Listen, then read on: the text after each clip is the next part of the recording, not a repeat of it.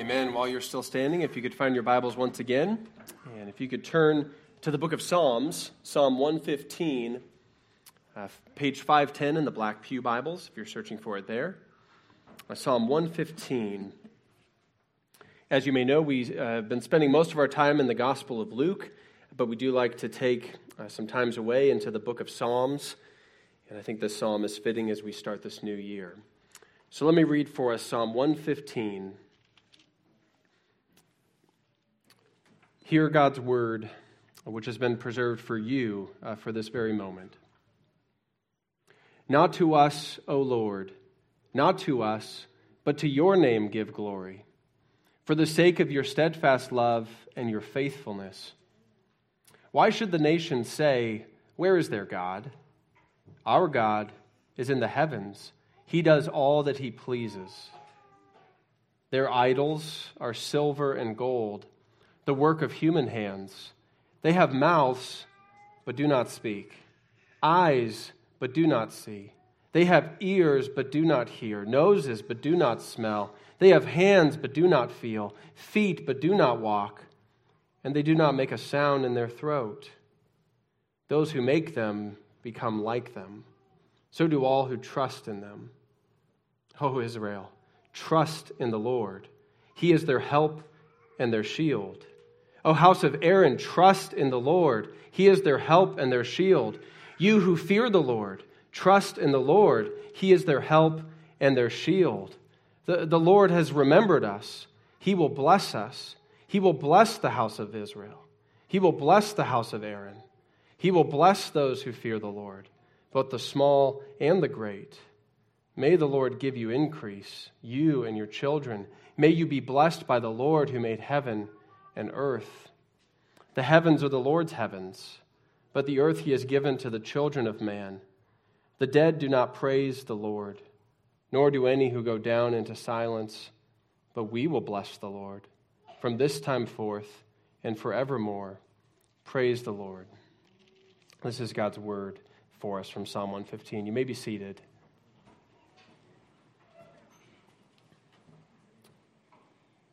God, our Father, would you open our eyes that we would behold wondrous things from your law, that we would once again taste and see that you are good and want nothing else. I pray this in Jesus' name. Amen. Well, surely you've seen the amazing phenomena that flowering plants will sort of do whatever it takes to get to sunlight. Perhaps in your own home you've seen this as flowers, make their way around a corner or through the crumpled up hose or through the walkway. God has designed flowers to obviously need sunlight and has also designed them as it seems like they have a mind of their own. They will find their way to the sunlight. You've perhaps seen flowers, maybe a time-lapse video that follow the sun throughout the day and then close up as the sun goes down at night. Imagine what would happen. What would happen if a flower decided that it had a better plan? This unruly flower decided, that street lamp over there shines pretty brightly at night. So I'm going to close up during the day, and at night I'm going to open up, and I don't even have to move. I just focus on that light. Light's the issue, so I'm just going to find light there. Or maybe that unruly flower finds a flashlight and holds it in its little petally hands and just sort of curls around and looks down at the flashlight and thinks, I'm good to go. Well, what's going to happen to the flower? Maybe day one it's pretty good, but it's going to wither over time. This psalm calls us to love and trust and worship God alone and to not look to idols, not to look to other things. What happens when we don't do that? When we turn away from the living God and we find substitute gods? Day one might look okay, but just like the flower, not only will we not get what we're actually hoping for, life, vitality, strength, everything we need, but it's going to change us. The flower doesn't remain neutral. The flower withers. People of God, My prayer for you this morning is that you would walk away trusting in the Lord. That you would walk away this morning leaving behind any other substitute God, any other substitute idea, any other substitute center of your affection or trust, so that you could find life in him and so that he could shape you to be who he wants you to be. Let's look at this psalm, because the psalmist, as it were, we know the command, and we're going to look at it in a moment, the command not to love other gods or have other gods before the Lord. That's the first commandment. Or the second, which is very much like it, that we wouldn't carve an image to said God. We sort of know the command, but the psalmist here, in one sense, is making a pragmatic argument. He's looking at the people of Israel who have struggled with idols and idolatry for their whole life, the whole life of the people, and he's saying, let me convince you. Not just that it's a command, that should be enough, but let's take a second and say, what's the reason behind the command? And he makes a pragmatic argument, sort of in two parts, which we'll look at together. And the summary of the argument is this, and it's the title of the sermon: You are what you trust. You are what you trust. Right? We know that we are what we eat, right? But here the psalmist wants us to know you are what you trust. And he's going to make 2 points to convince you to trust the Lord and not anything else. Number one, trusting idols makes you idle. Trusting idols makes you idle. We're going to look at verses 4 through 8. Here at the heart of the psalm, the psalm starts in verse 1 with praise to God. It's going to end in praise to God. That sort of closes in the whole psalm. Verses 2 and 3, we get a sense that God's people are being taunted by the nations. Where is your God? And then verses 4 through 8, the psalmist speaks out against these idols. Their idols are silver and gold, the work of human hands. And then he goes to list their mouth, their eyes, their ears, their noses, their feet that don't function. They don't do anything because they're not alive. We see that idols are idle things. But what are idols? Exodus 20 helps us understand. I am the Lord your God who brought you out of the land of Egypt, out of the house of slavery. This is, God on Mount Sinai laying out who he is, who they are, and what the law is. Number one, you shall have no other gods before me. And so we see that an idol can be a god, lowercase g, in quotation marks, any other so-called God that we would put before the living God or in addition to the living God. So that's commandment number one. Commandment number two, you shall not make for yourself a carved image. That's what an idol is, literally, or any likeness of anything that is in heaven above or on the earth beneath. You shall not bow down to them or serve them, for I, the Lord your God, am a jealous God. And so idols are false gods, number one. They are, number two, images of those false gods. Or, number three, images of the one true God. In other words, we can worship false gods. We can worship false gods through some sort of physical medium, or we can worship or attempt to worship the one true God sort of on our terms, in our way, sort of exerting control over God, or so we think. And so you can see that idolatry is pervasive, and in God's people, it's what keeps coming up time and time again. Remember, God commanded Israel to wipe out the nations and to move in and to not leave any there to tempt them, which they didn't do. Psalm 106 says, they did not destroy the peoples as the Lord commanded them, but they mixed with the nations and learned to do as they did. They served their idols, which became a snare to them. So that by the time you get to the book of Isaiah and God is explaining to his people why they're about to go into exile, he says, shall I not do to Jerusalem and her idols as I have done to Samaria and her images?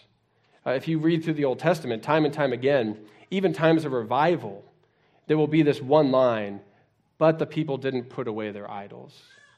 Right? So there'll be these great revivals, and yet the people are sort of harboring these images or harboring in their hearts that we love the one true God, and we know he helped us out of Egypt, but just in case, we're going to have these other idols. But what the psalmist tells us is that idols are idle things. Idle meaning pointless, powerless, unproductive, vain. I mean, you think of putting your car in neutral, and it idles, right? It doesn't matter how hard you rev it, the car isn't going to go anywhere.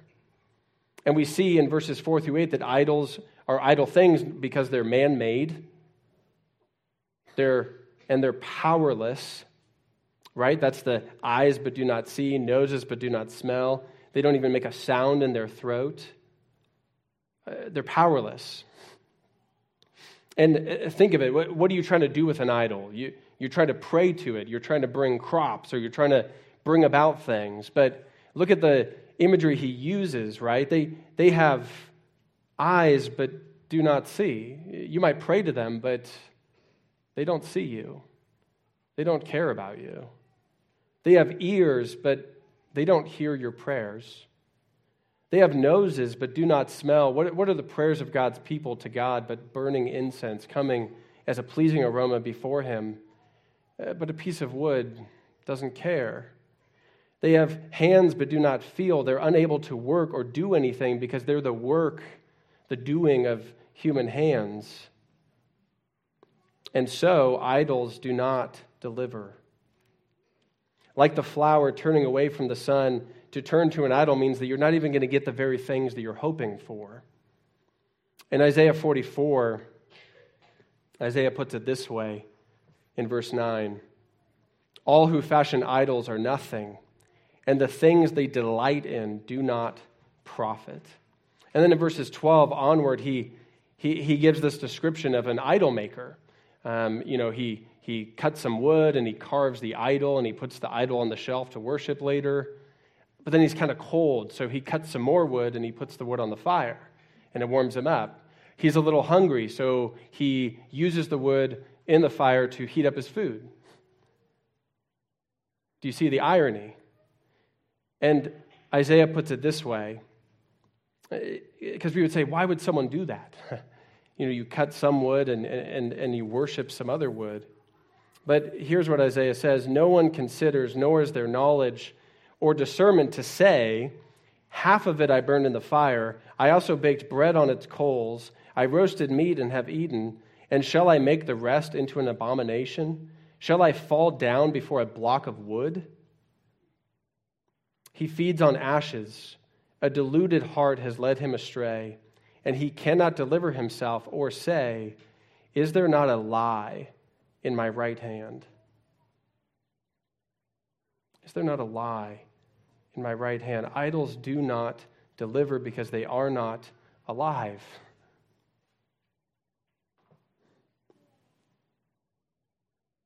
Idols are idle things, but idols also make those who trust them idle. So in one sense, they're powerless, but in another sense, they're powerful, in that those who gaze upon them, those who trust in them, become like them, as verse 8 tells us. Become like them. Right? Of course, we know the adage, as we said earlier, you are what you eat, that a healthy diet affects your mental capacity, your outlook on life. Remember even in the Old Testament, there was a prophet who was so discouraged, and God has him eat some food, and then he's like, oh, okay, I'm ready to listen. Food affects us, and what we eat affects us, especially when you measure in weeks and months. In 2004, there was that documentary, Super Size Me, where the main character spent 30 days eating only McDonald's, all 3 meals. And just within 30 days, gained 25 pounds, had health concerns, just in that 30-day period, right?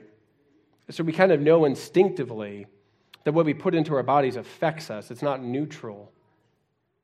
But what about what we put into our mind? What about what we put into our heart? What about what we gaze at? Do you not know that you are what you trust? You are what you rely on. You are what you put your confidence in, right? Because when you're trusting something that you yourself have to prop up to hold you up, that's going to defeat you. But what are we talking about? Because so far we've talked about physical idols, and I hope that no one's harboring some physical idols in their home. If you are, let's talk. But it'd be easy for us to think, okay, well, sure, I worship the one true God. I'm a Christian. I don't have any physical images or icons or idols to worship. But what is idolatry? Because it's more expansive than that. We just saw in Colossians that covetousness is idolatry. So what is idolatry? Our larger catechism has a great, much longer exposition in question 105, which I commend to you. The Heidelberg Catechism in question 95 puts it this way: what is idolatry? Idolatry is having or inventing something in which one trusts in place of or alongside of the only true God who has revealed himself in his word. What's an idol? What is idolatry? Having or inventing something in which one trusts in place of or alongside of the one true God. Remember the people of Israel, how often they kept worshiping God, but they wanted to worship him through idols, or they wanted to take their idols with them. That's usually more what we're guilty of. Dane Ortlund, an author we've had on the book table, he has a devotional through the Psalms, and he says of Psalm 115, after reading this definition from the Heidelberg Catechism, perhaps the notion of idolatry seems removed from what you discern in your heart, but in what do you trust is maybe a better question. It might be hard to see how we worship our reputation, but it's easy to see how we trust in our reputation. It's not intuitively obvious that we worship the idol of a swelling bank account, but it's easy to see how we might trust that our trust in our bank account is our deepest functional security, a stronghold of psychological refuge. But this is a refuge with a crumbly foundation. Only in Christ are we secure. Trust in him, bank on him, and he will never let you down. What are the idols in our life but the things that we place ultimate trust in? The things that get us through. Luther puts it this way: whatever your heart clings to and confides in, that is really your God.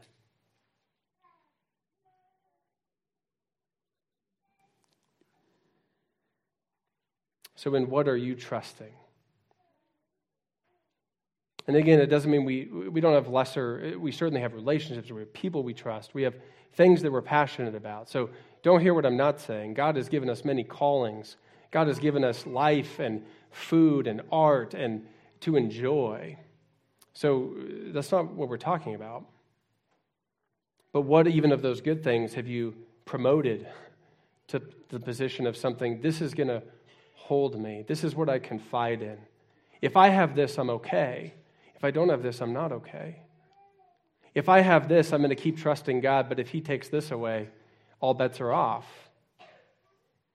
What is it for you? Is it a project that you are focused on? And it's like you have tunnel vision. This is all that matters, is getting this project done, whether whether a book you're writing or a project around the house or a passion project, something, maybe even something that God has called you to do, but that you have allowed to sort of take a place of dominance beyond all else. And it crowds out your relationships. It crowds out your thinking life. In Christian history, we've called this a disordered love, right? To have a project, to have something we focus on is not bad. God has called us to be passionate, driven people. Setting New Year's resolutions is not a bad thing, especially when it spurs us on to do greater things for the Lord. But have you taken something even good and sort of placed it front and center instead of giving it to the Lord? Is it the trips that you have lined up this year? If you could just get through to the next trip, then you'll be okay. But you're just surviving until then. Is it that your kids are succeeding sort of on your terms or doing well? Is it that swelling bank account? Or maybe swelling's a strong word, but is it that bank account that gives you security? What are you trusting in? Is it entertainment? Again, not bad in and of itself, but are you turning to shows or scrolling apps or things that can keep you occupied while you wait for that next thing? Or is it indulging in food or other good things that are otherwise good, but indulging in them, taking control over them? Is it some secret sin, just like the Israelites would hide their idols? Is there some sin that you have been holding on to? It's not murder. It's not even a deadly sin, but I'm going to hang on to it just in case.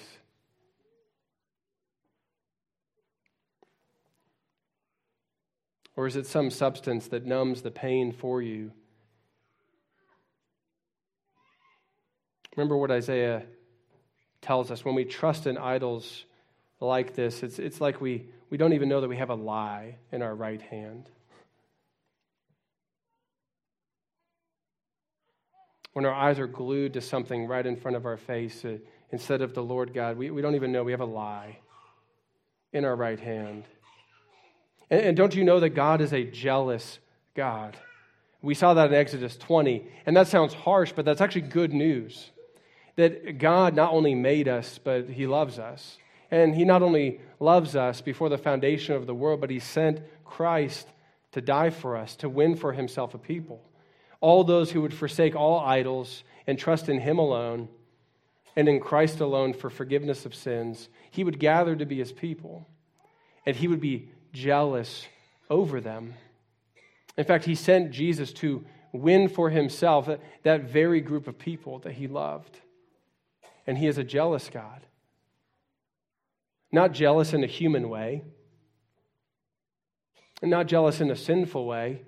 Jealous in the sense that He looks to us and says, "You are my people, and I am your God. And I will not share your heart with another. First for my sake and my glory, but also for your sake. Because when you look to another, you will wither, and you will die. And you will become like them. You will have mouths that do not speak. You will have eyes that do not see. You will have feet that cannot walk. You won't even make a sound in your throat." Later in the psalm, it says, "The dead do not praise the Lord, nor do any who go down into silence, but those who worship idols are like the living dead." And the Lord says, "I'm a jealous God. I am jealous for your heart and for your life. And so for my glory and for your good, stop looking to these other things. Look back to me. I can give you what you need. And they can't. They're like a lie sitting in your right hand." Trusting idols makes you idle, but trusting the Lord, number 2, brings you life.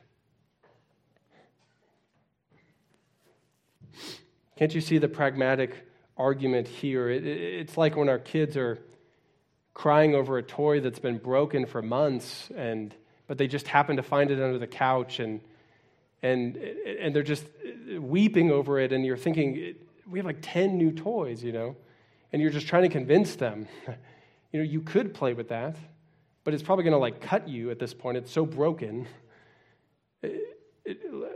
Look at this, come over here. I want better things for you.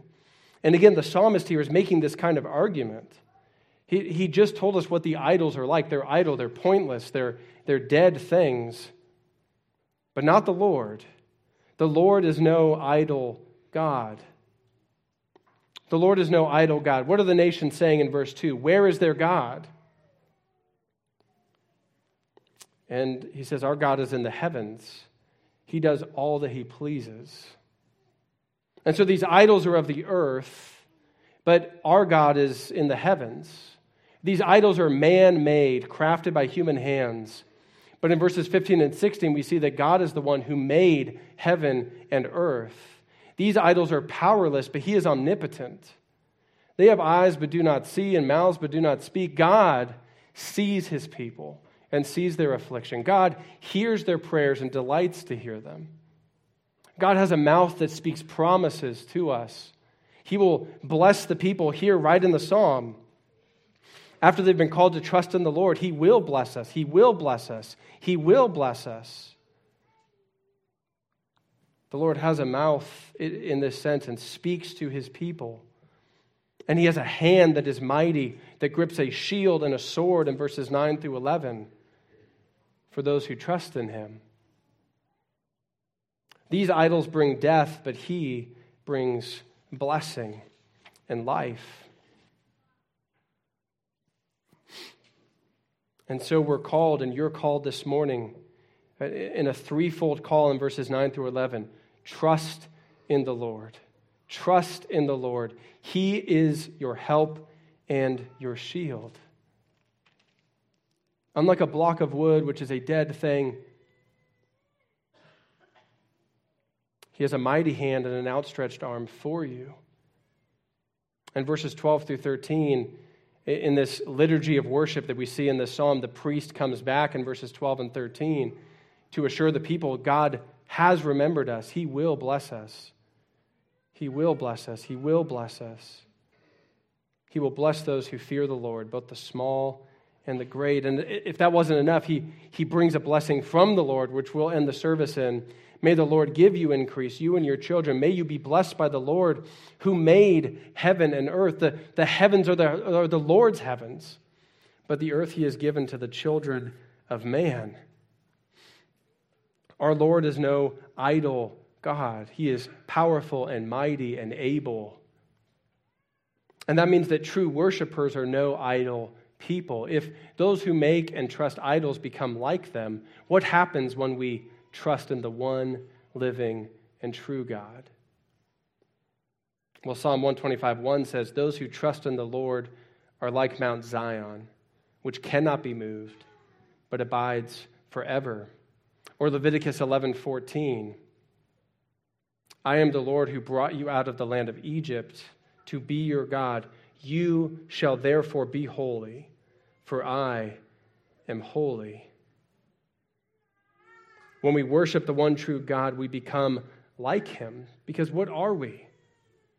We are made in the image of God.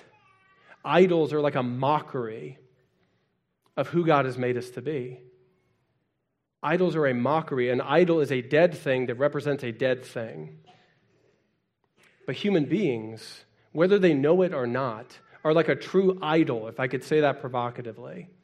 We are like a true idol of the one true God. When someone looks at human beings, they get a reflection of who God is.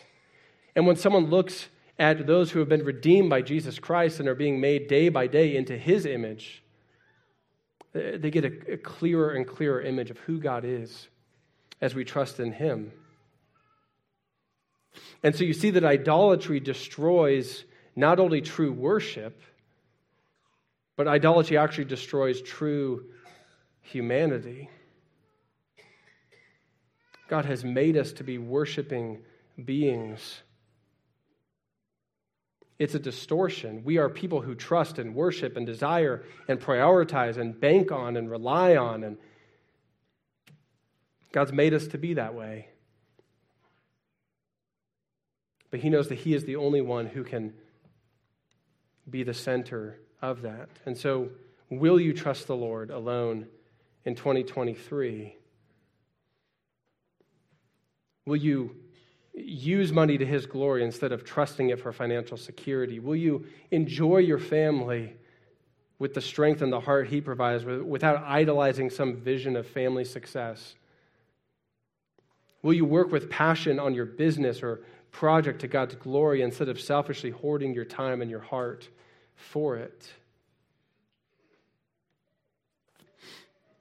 A coat hanger is a wonderful thing for holding coats, right? But when you try to hang off of a coat hanger with your full weight, it's not such a wonderful thing. God has given you many things to enjoy and to love and to use for his glory, but none of them are meant to hold the weight of your life and your heart and your struggles and the calling you have as one made in the image of God to worship him and worship him alone. Only he can bear that. And when you do, just like the flower that turns toward the sun, even if it has whittled away, it will regain strength, even in this new year. Right? Like the car that has been frosted over. When the sun comes out, it doesn't take long for that frost to thaw away. And God will do it. He will shape you into who he's calling you to be this year, if you will but look to him and him alone. Let's pray. God, we thank you for your word. God, that your word convicts us. I pray, God, where there are idols being harbored in my heart or in our hearts, that you would drive them away, cast them down, that they would no longer be a part of our lives. We've seen, Lord, that they're not worth it. I pray that our hearts would be attuned to you and you alone as our God, as our Savior, as our only steadfast hope and anchor for our souls. And would you do this by your Spirit as we trust in you? I pray this in Jesus' name. Amen.